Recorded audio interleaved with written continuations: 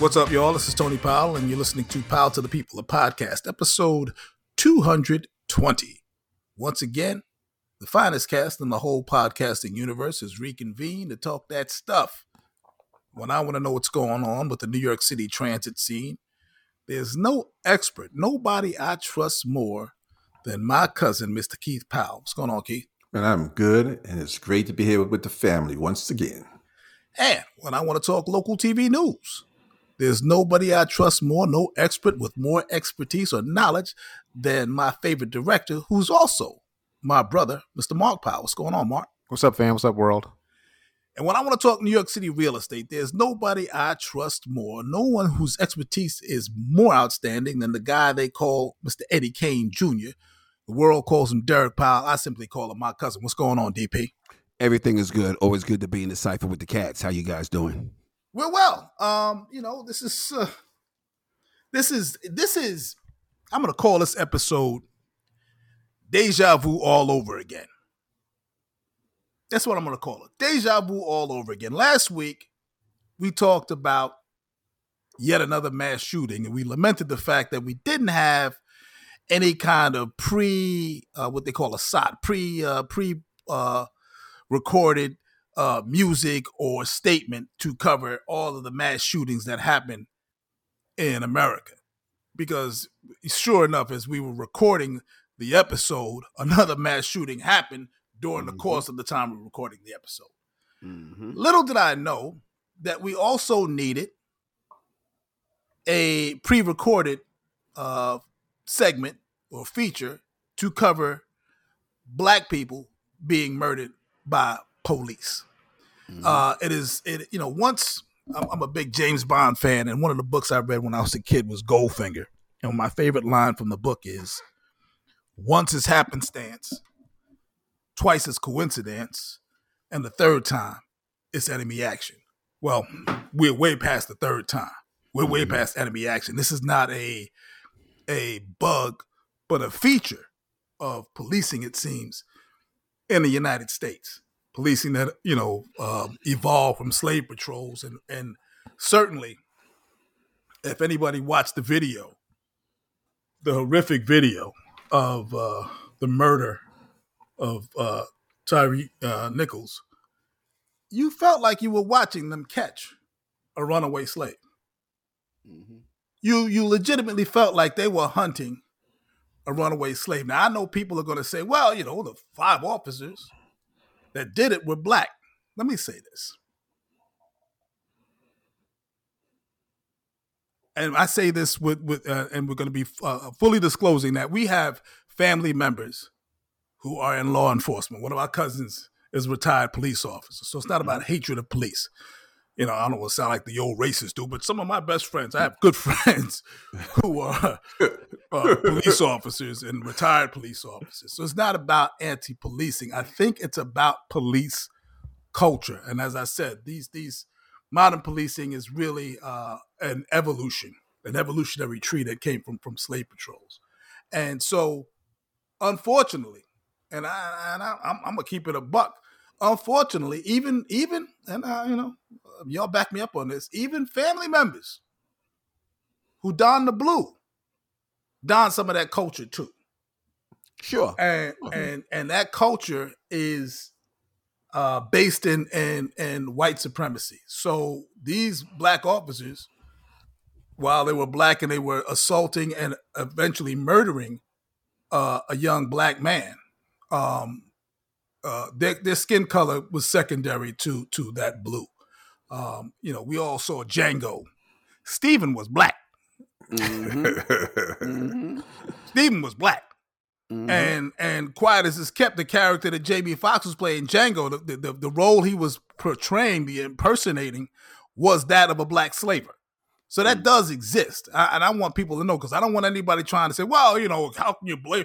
I guess you guys have to be quiet now because it was Black people doing it. No, there were Black people doing it in an organization that has been predominantly right-leaning, right-wing. And as I said, I know guys who are former police officers who will talk the same shit that you hear coming out of the Proud Boys or the Oath Keepers. Hey, Anthony, what about the movie Life? Who's overlooking the prisoners? Oh, absolutely, yeah, exactly, yeah, boss, Yeah, boss. Look at them both, and he got a gun, and he's putting it on the brother. So that's the culture, man. So when you see it, I'm not surprised. That's the culture. Yeah, no, and so as I said, I mean, it was like literally like watching, the escaped slave scene, where they're tracking them down. They got the radio, and damn, they got the dogs out, and they're running down, and these brothers are huffing and puffing. I mean, first of all, y'all shouldn't be trying to beat no damn body if you that damn out of shape.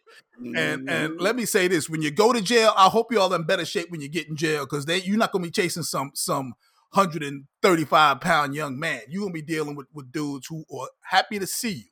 That's right. I mean, I couldn't understand the stop. I couldn't understand the level of escalation and the violence that took place.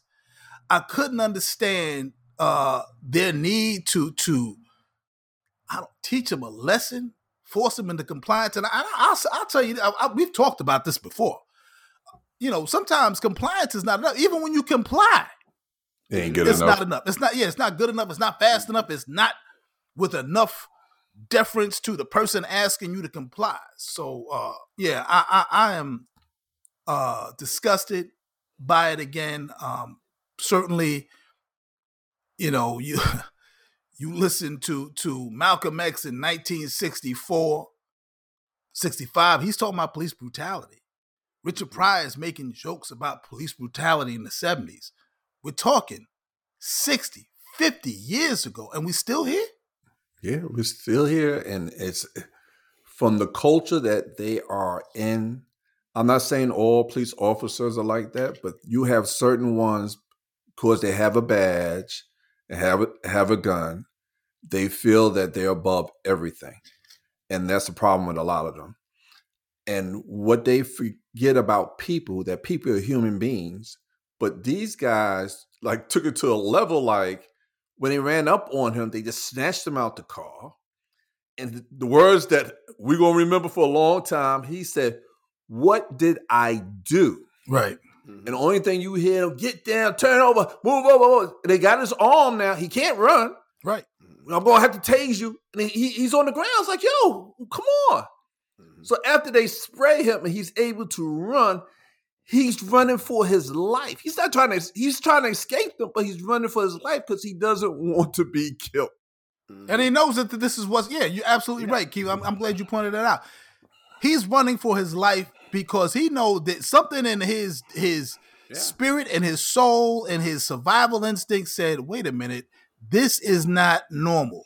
This is not a normal traffic stop. They didn't ask me for my license and registration. They didn't say, you've been driving erratically, where you coming from. They didn't ask none of those questions. No, none whatsoever. Pulled up on him. He didn't even know it looked like a drive-by when they pulled up on him. Then they hop out of the car because keep this in mind. Unmarked. It's at night. Unmarked cars. Yeah, unmarked cars, DP. Yeah. Unmarked cars. Somebody's yelling at you, screaming at you. You don't know what's happening. Then they barely identify themselves as police officers. I guess he realizes he sees the flashes. Oh, wait a second. This is a police stop. But then he realizes this is not a regular police stop. They're on some different shit. Yes. They could have been high. I always, when you look at that tape, you go back to the George Floyd, I always say, okay, when does somebody in the groups like, yo, chill, that's enough? Nobody ever does that. Everybody continues to jump in, to join in. It's like, remember the game we was kids, Johnny on a pony, when you got somebody on the fence holding the wall and you just keep jumping until you can break the guy, or whoever you jumping on. And I'm like, when does somebody say, yo, he got the message, but it continues on. And there's one officer, and as you were saying, like these guys aren't in shape. And after he's beating him, he put his hands on his knees to get his breath. And I'm like, so you that goddamn tired and you still don't tell none of your buddies, yo, he got the message, because I'm tired now. I'm tired of whooping his ass. He put both hands on his knees. It's like he playing a game like, ooh, coach, take me out. I'm tired, man. Get somebody else. And nobody stops them.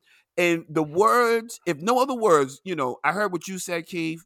But I go back to George Floyd where this guy yells for his mom, and that's the part that broke me down there. And I'm like, when they heard that, If that didn't take you back to George Floyd, nothing else would, because he's in the same position where he's yelling out for his mama, and they kept on whooping him like he was an animal, and there was no gun involved, no knife involved, ain't nobody get shot. I'm like, and you get whooped like this. And on the flip side, when I was working, and I work with a lot of police officers, some of the nicest people in the world. But one thing they always gave me was like that detective card. I always had like some sort of PBA card. As nice as they were, it's like they knew, all right, we good with you, but the other people don't know you. Every year, once a year, I need to get one of them cards too. Y'all hear me out there? Once a year, you put it in, you put it in your wallet, you update every year. And if you get stopped, you pull it out along with your driver's license and you hand it over to the officer. And that straight up de-escalates the situation. I've been pulled over X amount of times. I show that. All right, man, just, slow down a little bit. Okay, sir. Thank you. But they knew then that I needed it no matter what I did for a living and what my relationship was with them, because they know if that stop can go real wrong, real fast. And as you mentioned, Anthony, it escalates. But when you watch the video, and remember, these guys know they're being filmed, they got the body cameras, or they still don't stop. I don't know what made it escalate to that point. And, I've watched it several times, and I'm like, what did this guy do for you guys to be that angry? I mean, they didn't get their overtime and their paycheck, or they was beefing and the donuts were stale when they stopped earlier. Something went wrong before they saw him that got them to that level and kept them there. Yeah, well, my mentality kept them going. That's always the case. I mean, it's rare that you have.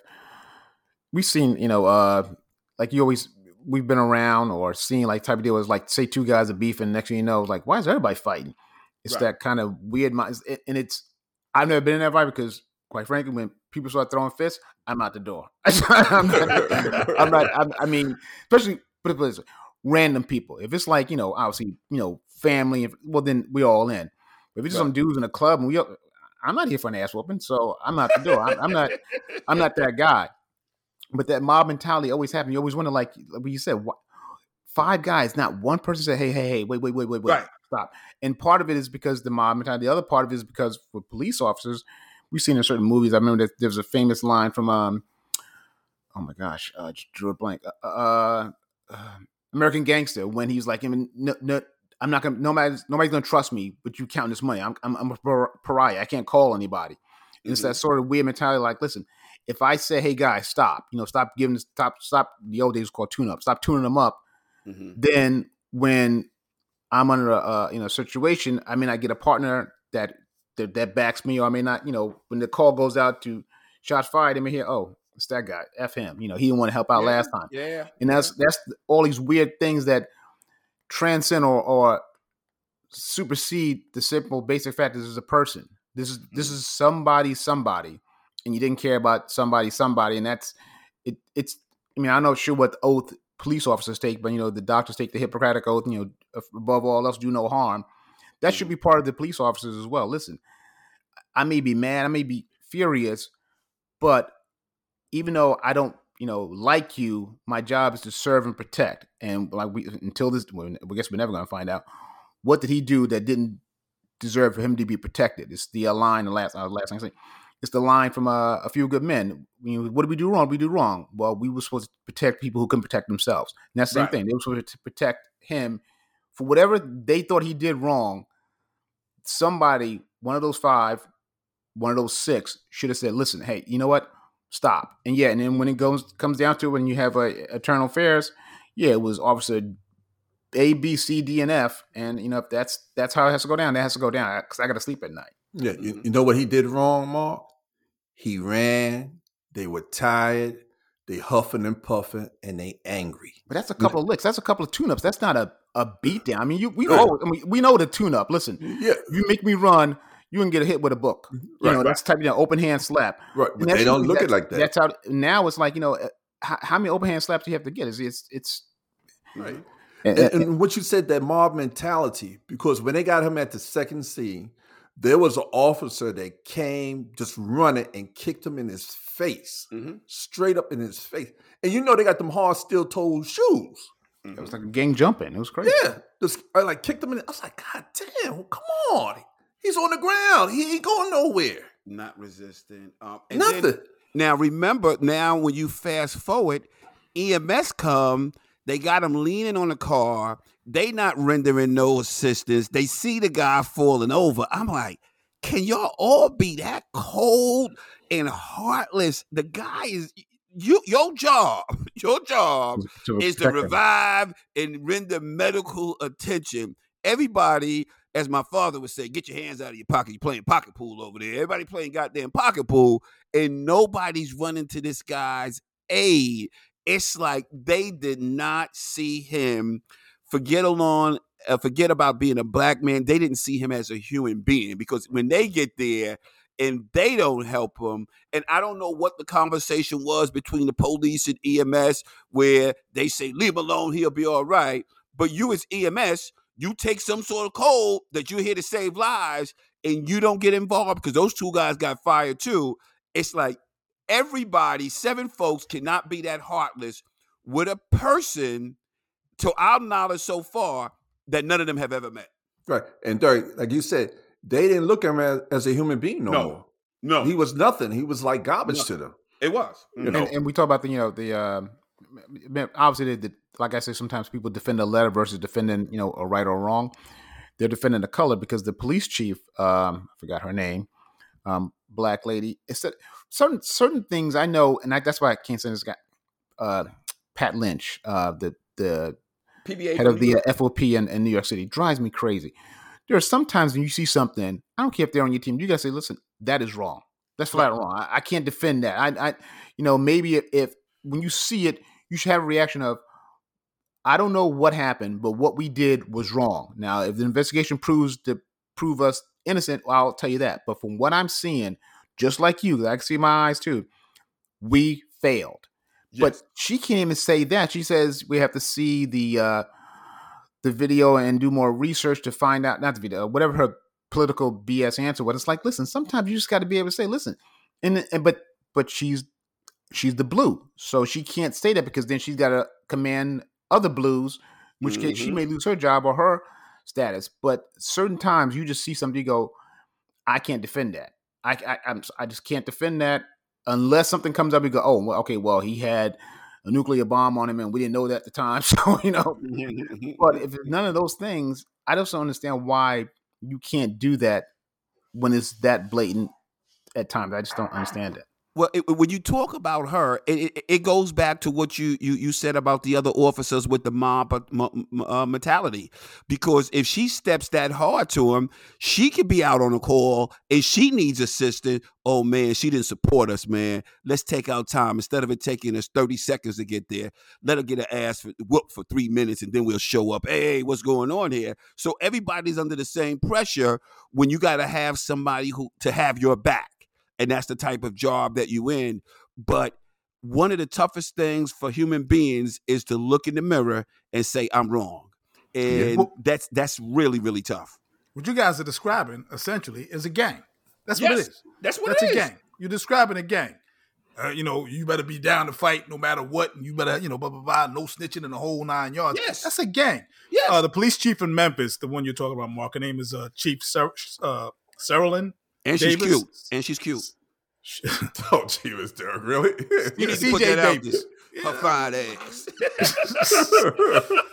And again, the police officers were immediately dealt with, and that's what kind of struck me. I said, "Wow, what's different here? What's different about these police officers where we don't have to wait for all the facts to come out? We're waiting for all the facts to come out. It's still too early to determine what's going on. Where the department is investigating, and the officers have been put on leave, or been assigned to their desks." Right. Until we can get to the bottom of it. No, these guys were fired right away. Didn't hesitate. They gone. And then, ironically, the one white officer who's involved Mm-hmm. You didn't hear about him. They showed you the 5 black faces right away. The white officer, they're like, okay, he's got some desk duty, and now it's just coming to light. Because when I saw the video, I'm sitting, I'm counting. I'm like, I said, is it me or there's 6 people there? Yeah, I see 6 people. That's right. Why did not? Why is he not involved? Because even if he wasn't, one of the primary people in doing with the assault, he certainly had the right to say, "Yo, guys, what are y'all doing?" Mm-hmm. And you know what really got me about this thing is that you hear dispatch. Dispatch is asking and say, "Well, why are you in pursuit? What did he do? Mm-hmm. Why are you in pursuit?" Because he ran for his life. He wasn't supposed to run. Right, because there's rules about pursuit, either vehicle pursuits or foot pursuits, and the dispatch asked them right away. The desk sergeant's going, well, "Why are you chasing? What did he do? What did he do that you need to chase him?" Mm-hmm. Oh, don't worry about that. We got to get him. Okay.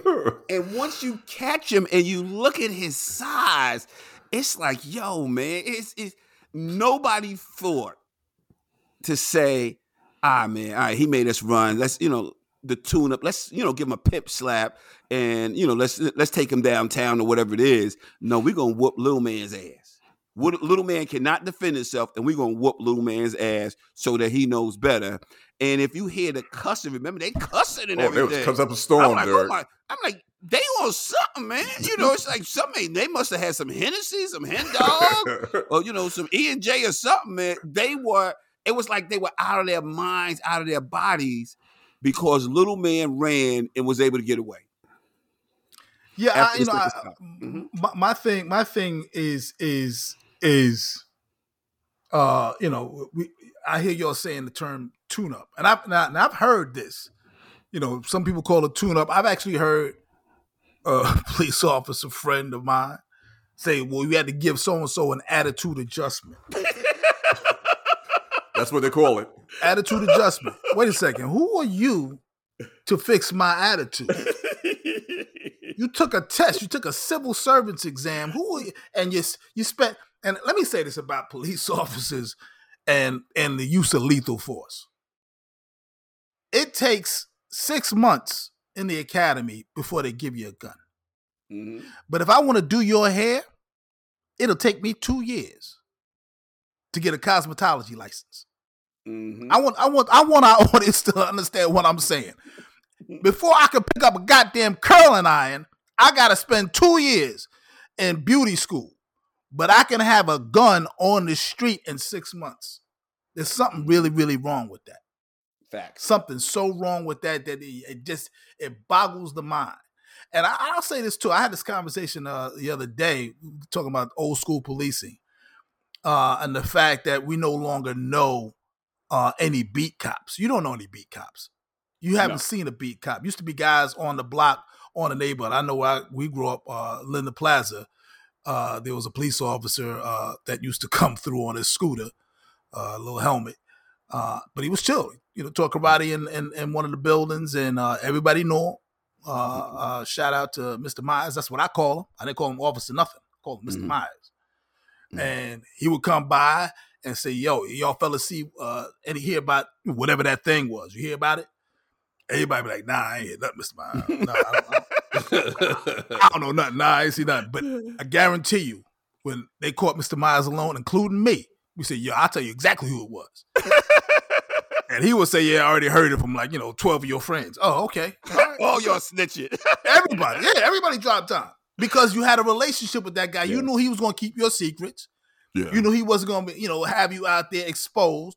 He just wanted to know. And, everybody told. Mm-hmm. But you don't have that relationship now. Now these guys ride in squad cars and patrol cars, and they show up like they're patrolling Fallujah. And they show up, ready for warfare because they come from the suburbs. Maybe Mark can tell you this because I know you ride the trains out to where you live. And sometimes you take it to the city and you leave early because of the nature of your job. How many times have you been on the train and seen all the police recruits riding on the train with you on the LIR? Actually, they don't do that anymore. They all drive in. So but by nature they tend to live out here anyway. Right. Yeah, where I live on Long Island, it's a lot of police and a lot of actually there's a lot of blue collar, a lot of white collar. It's I'm not sure what percentages or what, but there are a lot of NYPD who live out here just because it's a good gig. If done right, it's a good living. Now, obviously, they kind of bastardize it when they towards the end when they start ranking up that overtime, but it can be, like we said, we have family members, a noble gig, and like a lot of times, a lot of things we're highlighting the things that go wrong, and somebody say you only highlight the things that go wrong. Well, there's a thing I do at the end of my shift. It's called we call it DR. It's called a discrepancy report. And it's the things that went wrong in the newscast. So literally, this happened, that happened, this happened, that happened. And I always say there's no reason to write up what you should be doing anyway. Like if it should, like I used to have a director when I worked in Baltimore. He used to always say good show. And my friend of mine, my TD, would say, hey, listen, why do you ever say good show? I said, because I'm not going to reward you for do what the hell you're supposed to do. You're supposed to have a good show. You're not supposed to screw up. So why am I going to reward? We shouldn't have to sit there and say, hey, he was a good officer. That's his job. He's supposed to be a good officer. He's supposed not to kill somebody. He's supposed to do those things. You got to highlight the things that are wrong. That's what the whole news is about. Otherwise, you're not going to come on air and say, listen, today, nobody shot up a school today. Everybody, had a good game. No, you report the things are good and wrong. So that's why these episodes jump up and they seem like they happen all the time, just because you report the oddity, not the normalcy. Mm-hmm. Yeah, no, I mean, I can tell you, I've been on the train when I lived out east on Long Island, and certainly, same thing on radio. You leave, we had a morning show, so I was on the train, after production meetings about 12, 1 o'clock, and I would be getting on the train with 1 billion police recruits, and and we used to work literally across from the Garden. In fact, the station, you guys know, the station is literally above the Garden. So I used to park my car in the garage across the street. And so, graduations, police graduations happen in Madison Square Garden. And everybody runs downstairs to the Long Island Railroad. I'm saying, well, wait a second, where y'all going? Where you coming from? I have a hard time. I truly believe you cannot patrol a neighborhood that you are not familiar with, that you don't understand the culture and the vibe and the rhythm and the rhyme of the neighborhood. Yeah, but they had a time where you had to be basically from this, in the Brooklyn city, at least from the 5 boroughs, in order to be a police officer. They had that for a little while, but then they took that back away. Then they started, because they were not getting the recruits that they wanted. So that's why they reached back out to Long Island. And as you're saying, when you come to New York City and you're from Long Island, it's 2 different worlds. These our people, I ain't gonna say these people, our people are different in our culture, how we talk, how we roll. You see 3 or 4 guys in the corner, you're gonna go to them, y'all need to break this up, you need to get away. But they're having a conversation. Right. So now you antagonize them like, who the hell you think you are talking to us like this? We're talking among ourselves. So a lot of things they don't understand, but these 5 or 6 officers, they understood the young man and what he was going through, the fear factor that kicked in his soul. And for them to take it to the level that they took it to, they just forgot everything they was taught as kids until we're there as adults. Now they're realizing what they done did. Yes, Dirk? Hey, can I ask you a question? Yes. You was talking about the 3 guys that they broke up. Were they in front of a bodega or Markham X, and did they have do-rags on their heads? Because at my age, yeah, I'm okay, but let's break this up and let's move this along. I'm really all right with that. But if that's the look, I mean, you need to, specify, because, at my age and the time of night, I'm not looking to run across them 3 guys in front of the bodega and they short on hot cocoa money. I'm not looking to go past them guys.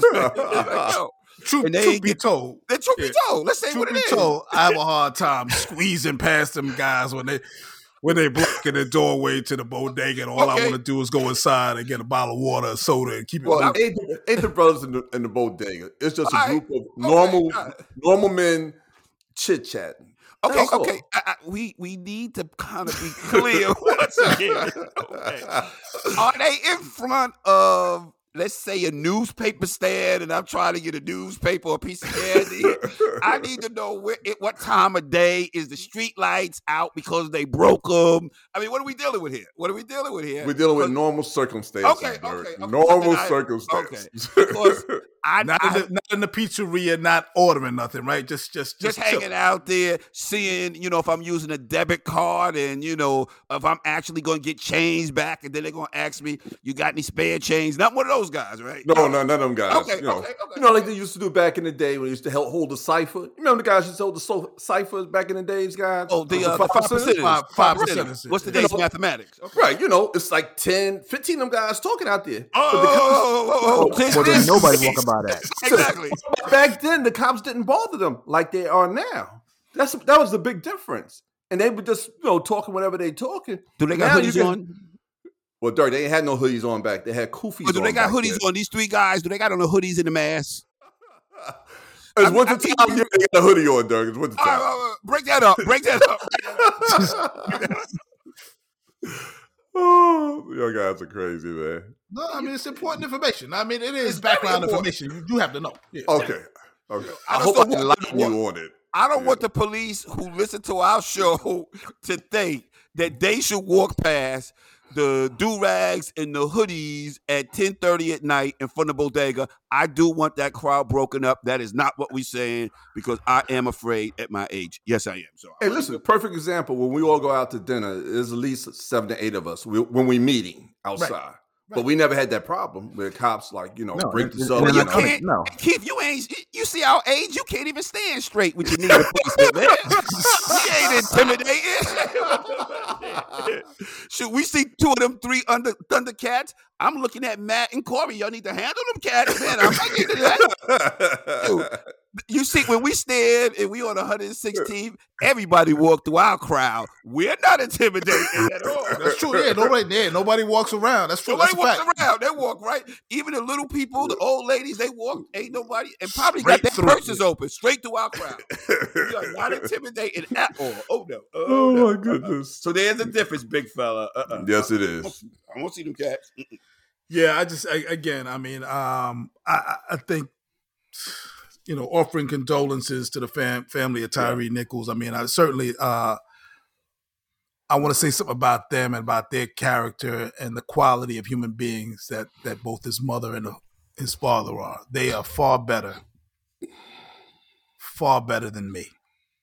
Yes. I watched the mother speak, and I watched the dad speak, and I don't know how they're able to put the words together and keep it together. I guess they have a strong faith, but they are far better human beings than me, and I hope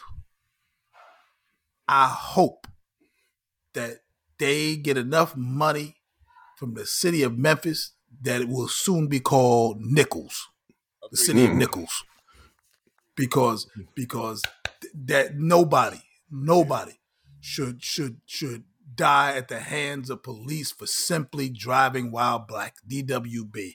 It should not happen. And I've told you guys my experiences, and but for the grace of God go I, because on many occasions it could have happened. Somebody could have decided, oh, this is mine. I got one. I'm gonna do what I do.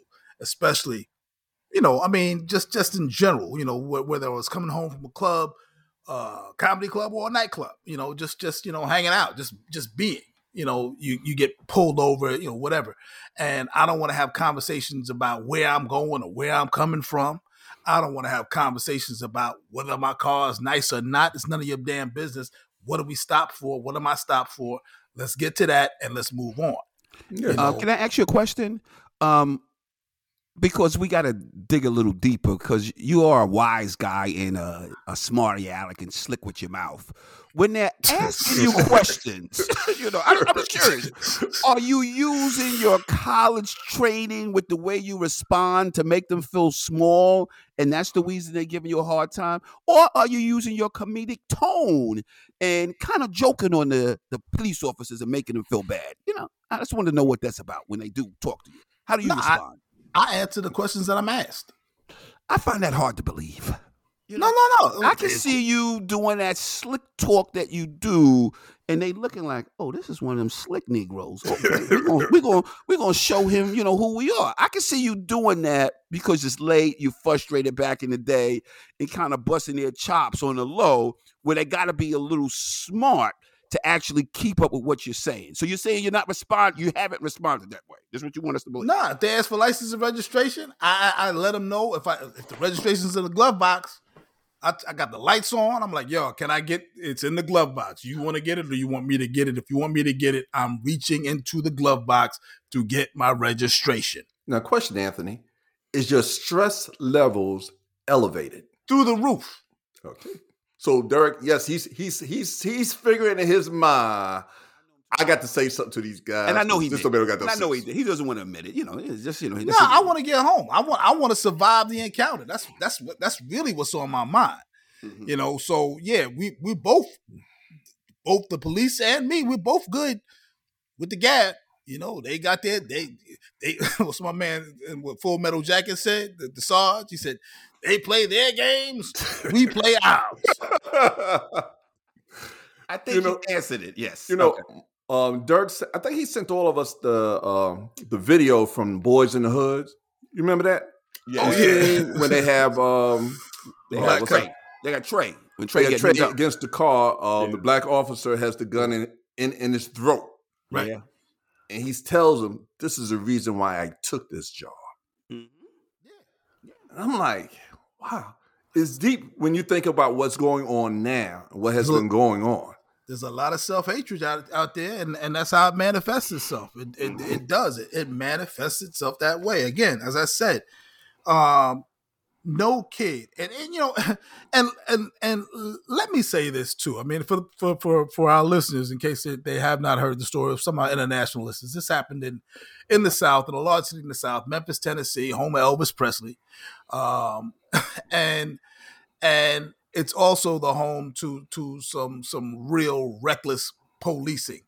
And it has been for a while. I mean, Memphis is also where they killed Dr. King. So let's not get it twisted. They have a history of just not doing the right damn thing down there. So I think, when we talk about policing, this is just like continual mass shootings is an American phenomenon. It doesn't happen really any place else in the world but here. Extrajudicial killings, and that's what it's called, because they're law enforcement officers. They're murdering you without trial or without jury. It's an extrajudicial killing of black and brown people, men and women. Is something that I think, outside of these of a dictatorship of some third world country, some third world secret police dictatorship. This is one of the few of the G8, of the first world countries that this happens on a regular basis to people of color. It's shameful. It is a shameful situation, and again, I hope that when I go to that part of Tennessee, when I go to southwestern Tennessee the next time, to that city that is called Nichols, that I buy an air ticket to Nichols so I can go to Beale Street in Nichols, Tennessee. I hope they take it all. And this is what some people, I think, what they really need to recognize about this level of police violence and brutality. Yeah, it's killing individual black men and women, brown men and women. But you know who else is kicking his ass? Who else's ass is getting kicked?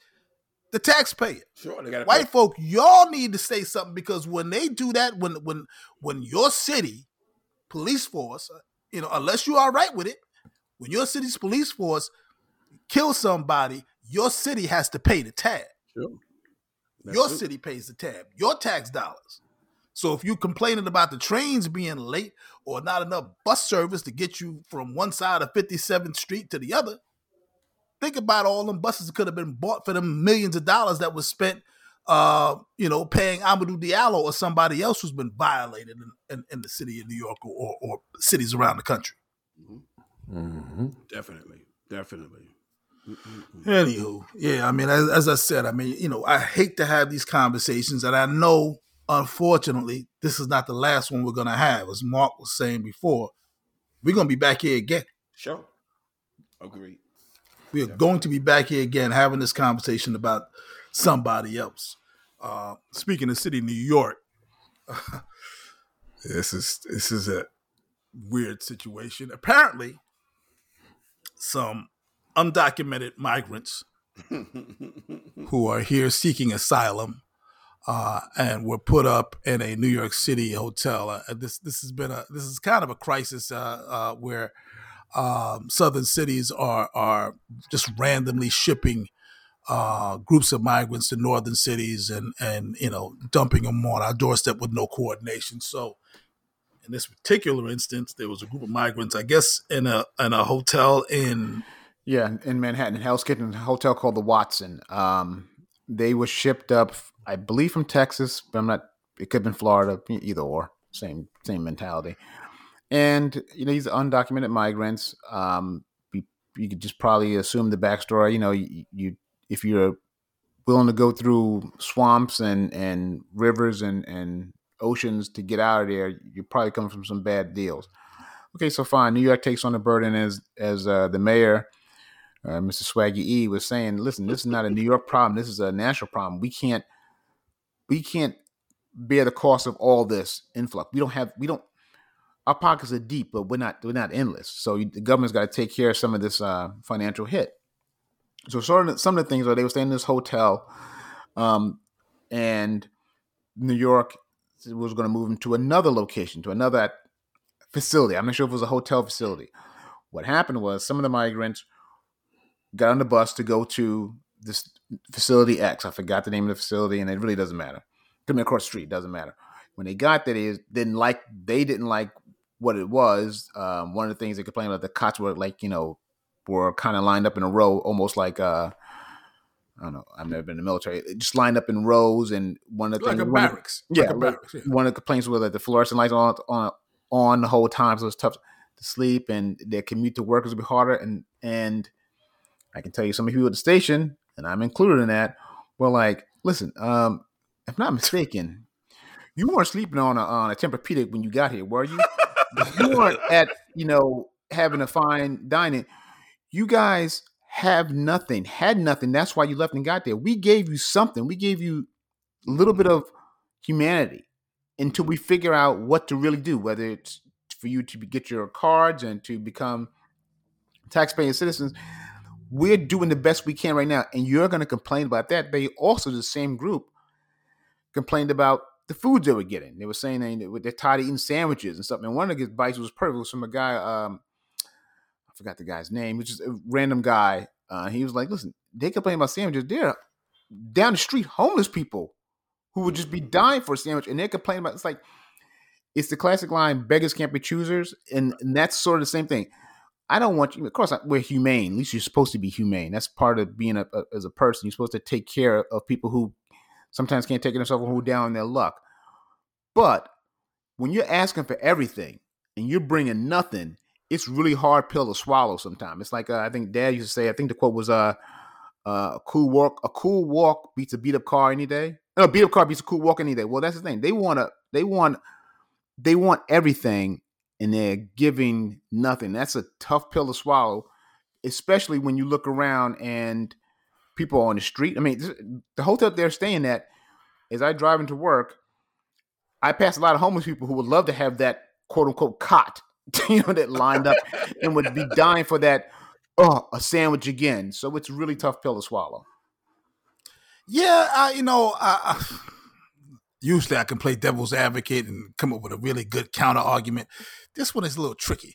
But for the sake of the show, I'm gonna try anyway. Mhm. I worked I did a show at the Queen's House of Detention. I did a show at the Tombs in Manhattan, and I think I did another one at I may have been in Brooklyn, at the jail downtown. Mhm.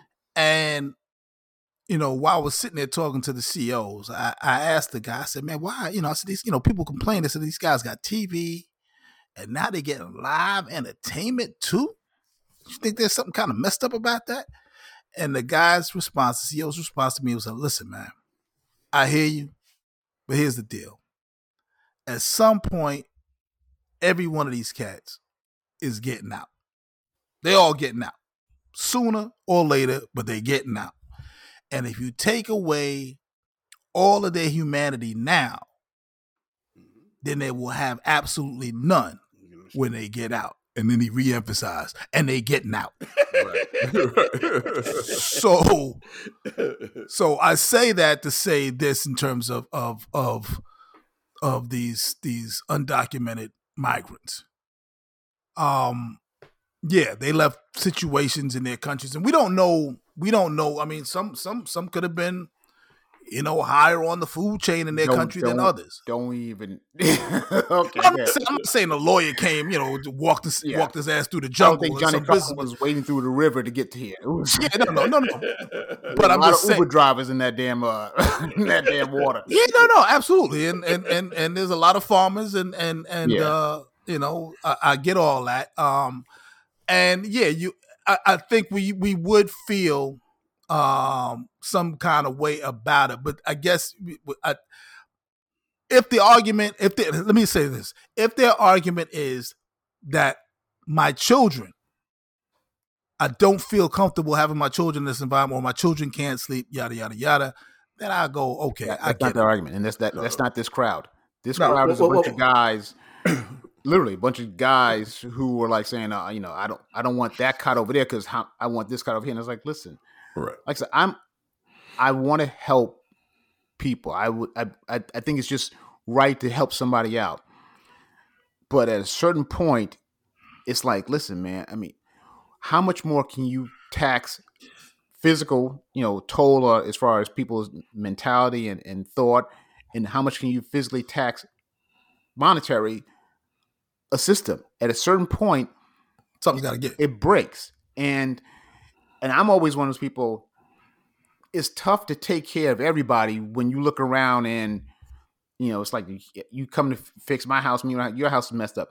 Like, and I understand part of this is, as United States, we're like sort of like the Band-Aid for the world. We got to fix everybody's ills and wills, and I understand. We got to go and do some things, whether it's helping a war-torn country or whatever. But then I turn around and go, listen, it's nice to help them, but can you turn around and help Mississippi? That's the poorest damn state. They're damn near third world, and they're in our country. Can you help? No, that's absolutely true. It's hard for me to always be like, yeah, we're going to give money to Ukraine. We're giving money to Somalia or whatever country. And I turn around and go, listen, give the money to them. Build this up first, and then you can go out there and maybe those people you built up will want to go help out. But it's just, in this case, in the migrants, it was tough pill to swallow. It was funny because this is a newsroom. I mean, typically newsrooms tend to be liberal thinking, and this was a group of pick the rainbow. We had everybody like, you know what? It's a tough one to kind of put on the air and kind of swallow. Like, what's going to happen is they're going to back that bus up and send them folks back. Exactly. That's what's going to happen. In the words of, okay. Because you have something going on here. I'm sorry you have to leave this location. You're still better than being out there in the wilderness, basically, with nothing. No shelter, no nothing, no water, no bathroom, no food, just the food that you scavenging for. You have an opportunity here, and you're going to give these folks a hard time? Things don't usually work out too well for you. Listen to me. Not at all. You can't introduce me to the high life and all of a sudden take that away from me. I'm up in the Watson. I'm in the city. And you want me to go to Brooknarm and get swung on? Oh, hell no. I'm staying right up in here in the city. We chilling. We doing what it is we do. And that's what happened. If they would have put them in Brooklyn first, I bet you they wouldn't have been no resistance. And even though we know the part of Brooklyn they go into, which is Red Hook, is really nice, they saying, I'm not going over that Brooklyn Bridge, kiss my ass first before that happens. Ain't going to happen. I'm staying right up here in the city, but we introduced them. You're coming from the jungle. You're coming from, those bad conditions, walking all those days. And now I'm up in here and got a hot shower and the bed is nice. And I got something else for you with that. I'm tired of salami and provolone, and I see on the menu y'all got steak. Get that steak up here, player. Here's even worse about this situation with what happened. This hotel used to be a pretty nice hotel where we stayed a couple of times for work, and then the pandemic just crushed it. It went. They had to close. So once they kind of quote unquote reopened, it's not a hotel anymore. It became a shelter. A shelter. I was almost said in the correct term. It became a shelter. So the people who were sheltering there until they could get home had to leave and go to another shelter so these cats could come in. And I'm pretty sure people in the shelter were like, wait. I have this as my home. Then you kicked me out for these guys, and then they're bitching and moaning. I mean, it's just like, and I'm pretty sure because when I was parked there, the shelter people had their cards. They were born in this country, so that's another issue that kicks in. People that's why it's hard to kind of swallow the pill because, I mean, damn it, they're talking about congestion price, and it's like a lot of money, a lot of time, a lot of, as I said, taxes, monetary and your nerves. That it's just. That's not the right thing. I mean, I'm not sure I'm not sure what the solution is, but that shouldn't have been their kind of action. Like, I'm not going. Like, who the hell are you not going? No. I mean, listen, I'm definitely, I can't argue what you guys are saying, but I've experienced it. I know, I try to do the right thing. I was on the subway. This happened last fall, like late last fall, like November, and I had a sandwich, right? I had a ham and Swiss sandwich. And I didn't eat the whole thing, so I had half of the sandwich, right? And I see this guy, what was it, the 59th Street? 59th Street stop. He's there every day, and I said, you know what? I know this guy is here. And I walked by him. He's like right at the base of the stairs when you come from the R trying to the Columbus Circle area, right? No, not Columbus Circle. Okay. Like 59th Street on the R and the the Lexington Avenue line, 59th Street. So I see him. And I go, hey man, would you want to have a sandwich? He said, what kind is it? What? I thought to myself, I said, what? I said, it's ham and Swiss. Oh, no, I don't eat no pork. I said, I'm thinking, motherfucker, you was eating out of a trash can a little while ago. What are you talking about? You don't eat no pork. You got dietary restrictions in your diet? Are you serious? Assalamu alaikum, bro. Right, yeah. All right, well, may Allah bless you with a real sandwich. And may Allah bless you with roast beef. I'm gonna keep my fucking sandwich. I was tight, man. I did one better. When I was living in DC, I wasn't making. I was doing okay. I'm still working television, but I'm not doing as well as I'm doing now. I was living in Adams Morgan. You know what that place? I live in Adams Morgan. Nice little, hippie area in Washington D.C. I was going to McDonald's, get some. So a guy waiting out front, he's like, asked me, you have any spare change? Can you give me? I said, and I know I normally don't do this. I'm normally the guy that act like I don't see you. I keep walking. So anyway, I was like, hey, I'll buy you something. You come on out with no, just give me the money. You know what? Forget that. I mean, I'm telling you, I'm gonna walk in here with you with homeless guy X. I'll go and buy you something. You say no, just kind of give me the money. I'm like, you know what? That kind of thing just it puts you into a mood because then you think, I know it's just that guy. And when you give money to organizations or you help people out, it's not everybody. But sometimes you hit the wrong guy or it puts a sour note in your mouth like, man, so now you screwed up for the next 10 guys that asked me because you couldn't do the right thing. Yeah, no, it's true. Yeah, today, am I saying it wrong? No. I told you guys I had to go get my car. So today I'm on my way to my mechanic, and I take the subway. I get off the train. It's in Astoria, Queens, and I'm walking down the street, and some dude sees me, and I got my shades on. And he tries to make eye contact. I got my shades on. And he said, "Hey man, could you spare $1? I'm trying to get to work." And I'm thinking to myself, you trying to get to work? Nigga, you need to find a job that will pay you enough to get you to work. What the hell I mean? Can you spare $1 because I'm trying to get to work? I must clearly have I'm an asshole, I'm a fool stamped in my forehead. I got a tattoo that says I look stupid on my forehead. Call me Bobo. Call me Bobo. Yeah, I'm Bobo the fool. Yeah, I need $1 because I'm trying to get to work. Wait a second. Shouldn't you already be there? What time is it? $1 in New York. What year? Was it 1920? You can buy anything for $1. $1. I said, how you want? Yeah, it's $2.50, $2.25 to get on the train. What are you talking about? How you trying to get to work for $1? He's still in the 70s. Yeah, so I guess he's a time traveler. So that's where he's going. He's going to go back in the time machine and go back to work in 1973. All right, okay. Oh God. Hey, what's up, cat? Hey, Daddy-o. $1? That's right. That's time machine. There you go. Oh yeah. So I mean, yeah, it does put a sour taste in your mouth, and like you, and I think all of us. I'm speaking for all of us. We are all in support of people coming here seeking a better life. No problem with that. I think the more the merrier. It makes for a more rounded society. But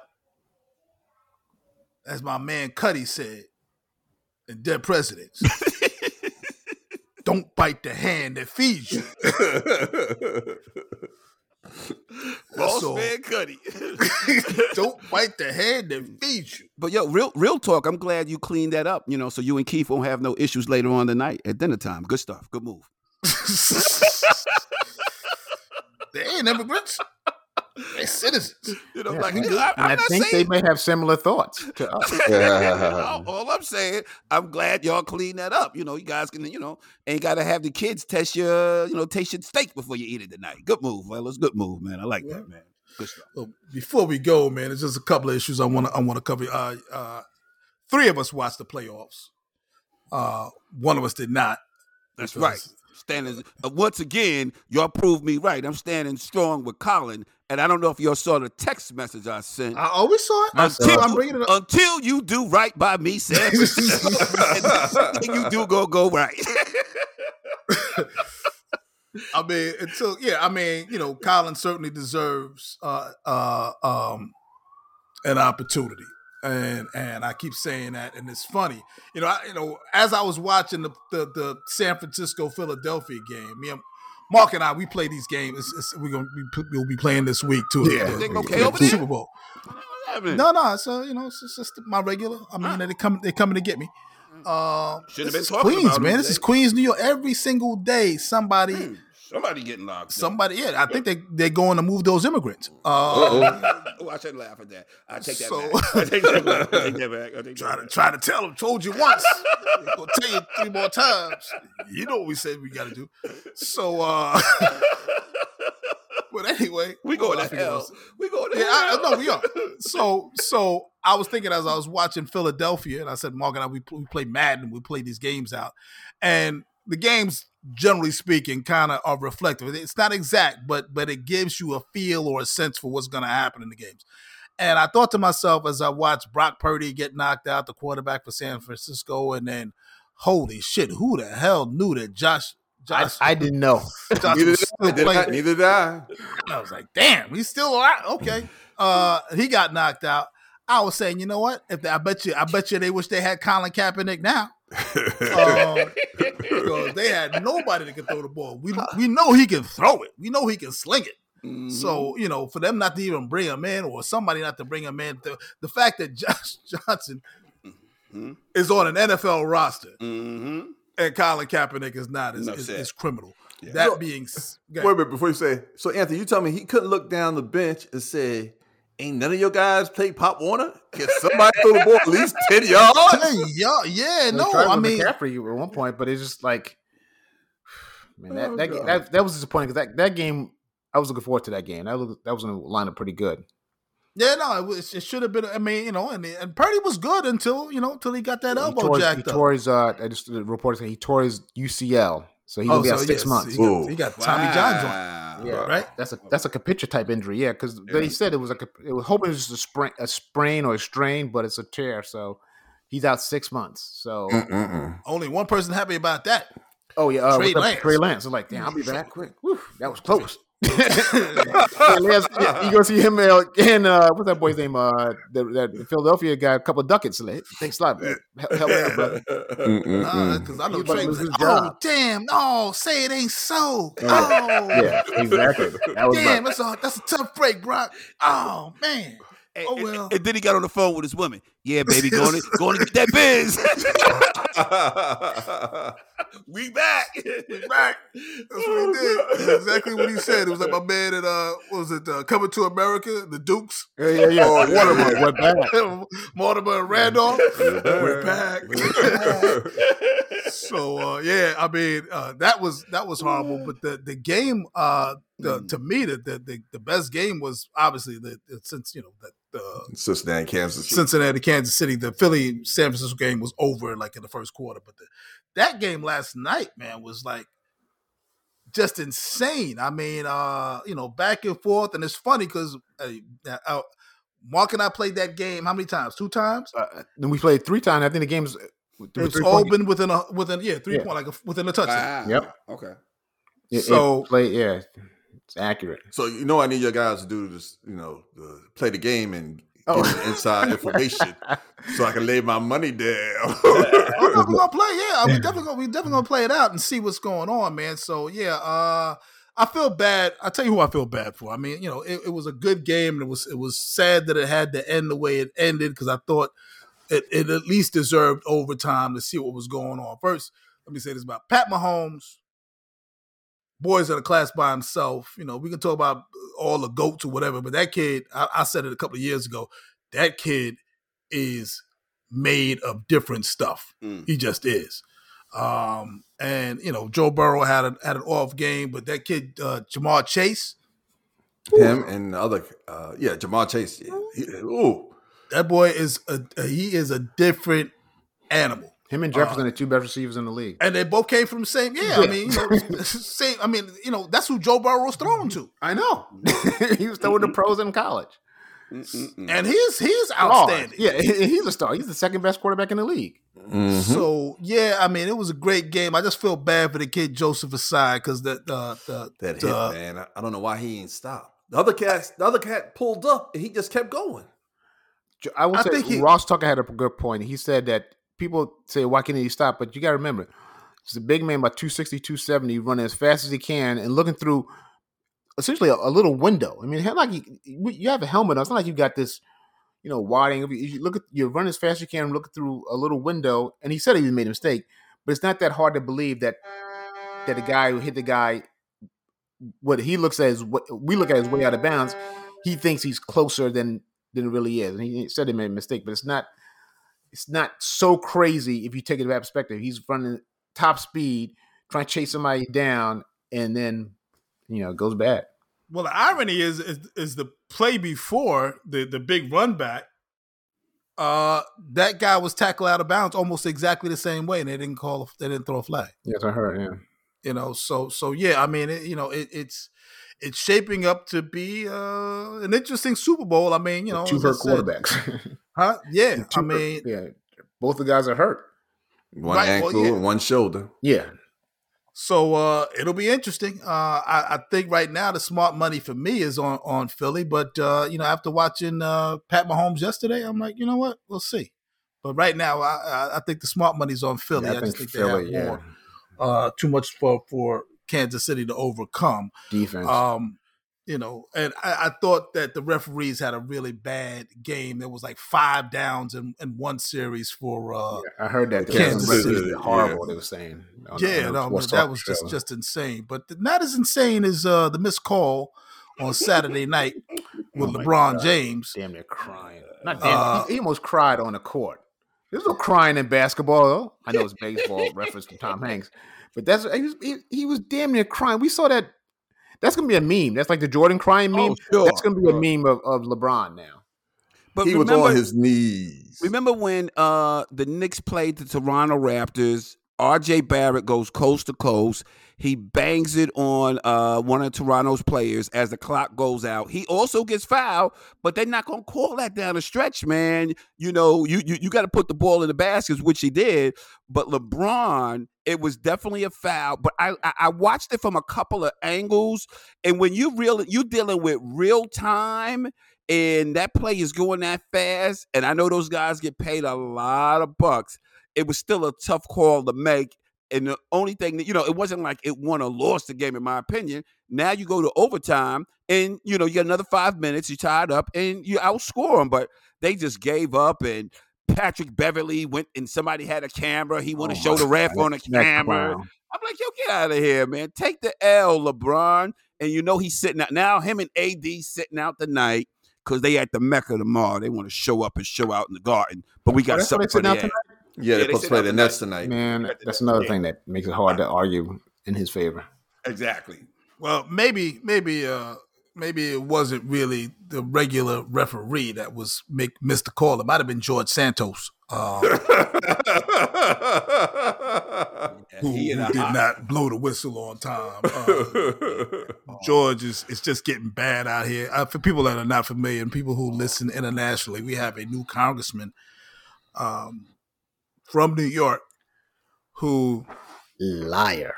He's like a John Lovett style, SNL style liar. It's just a lie. I mean, Trump set a bar for lying.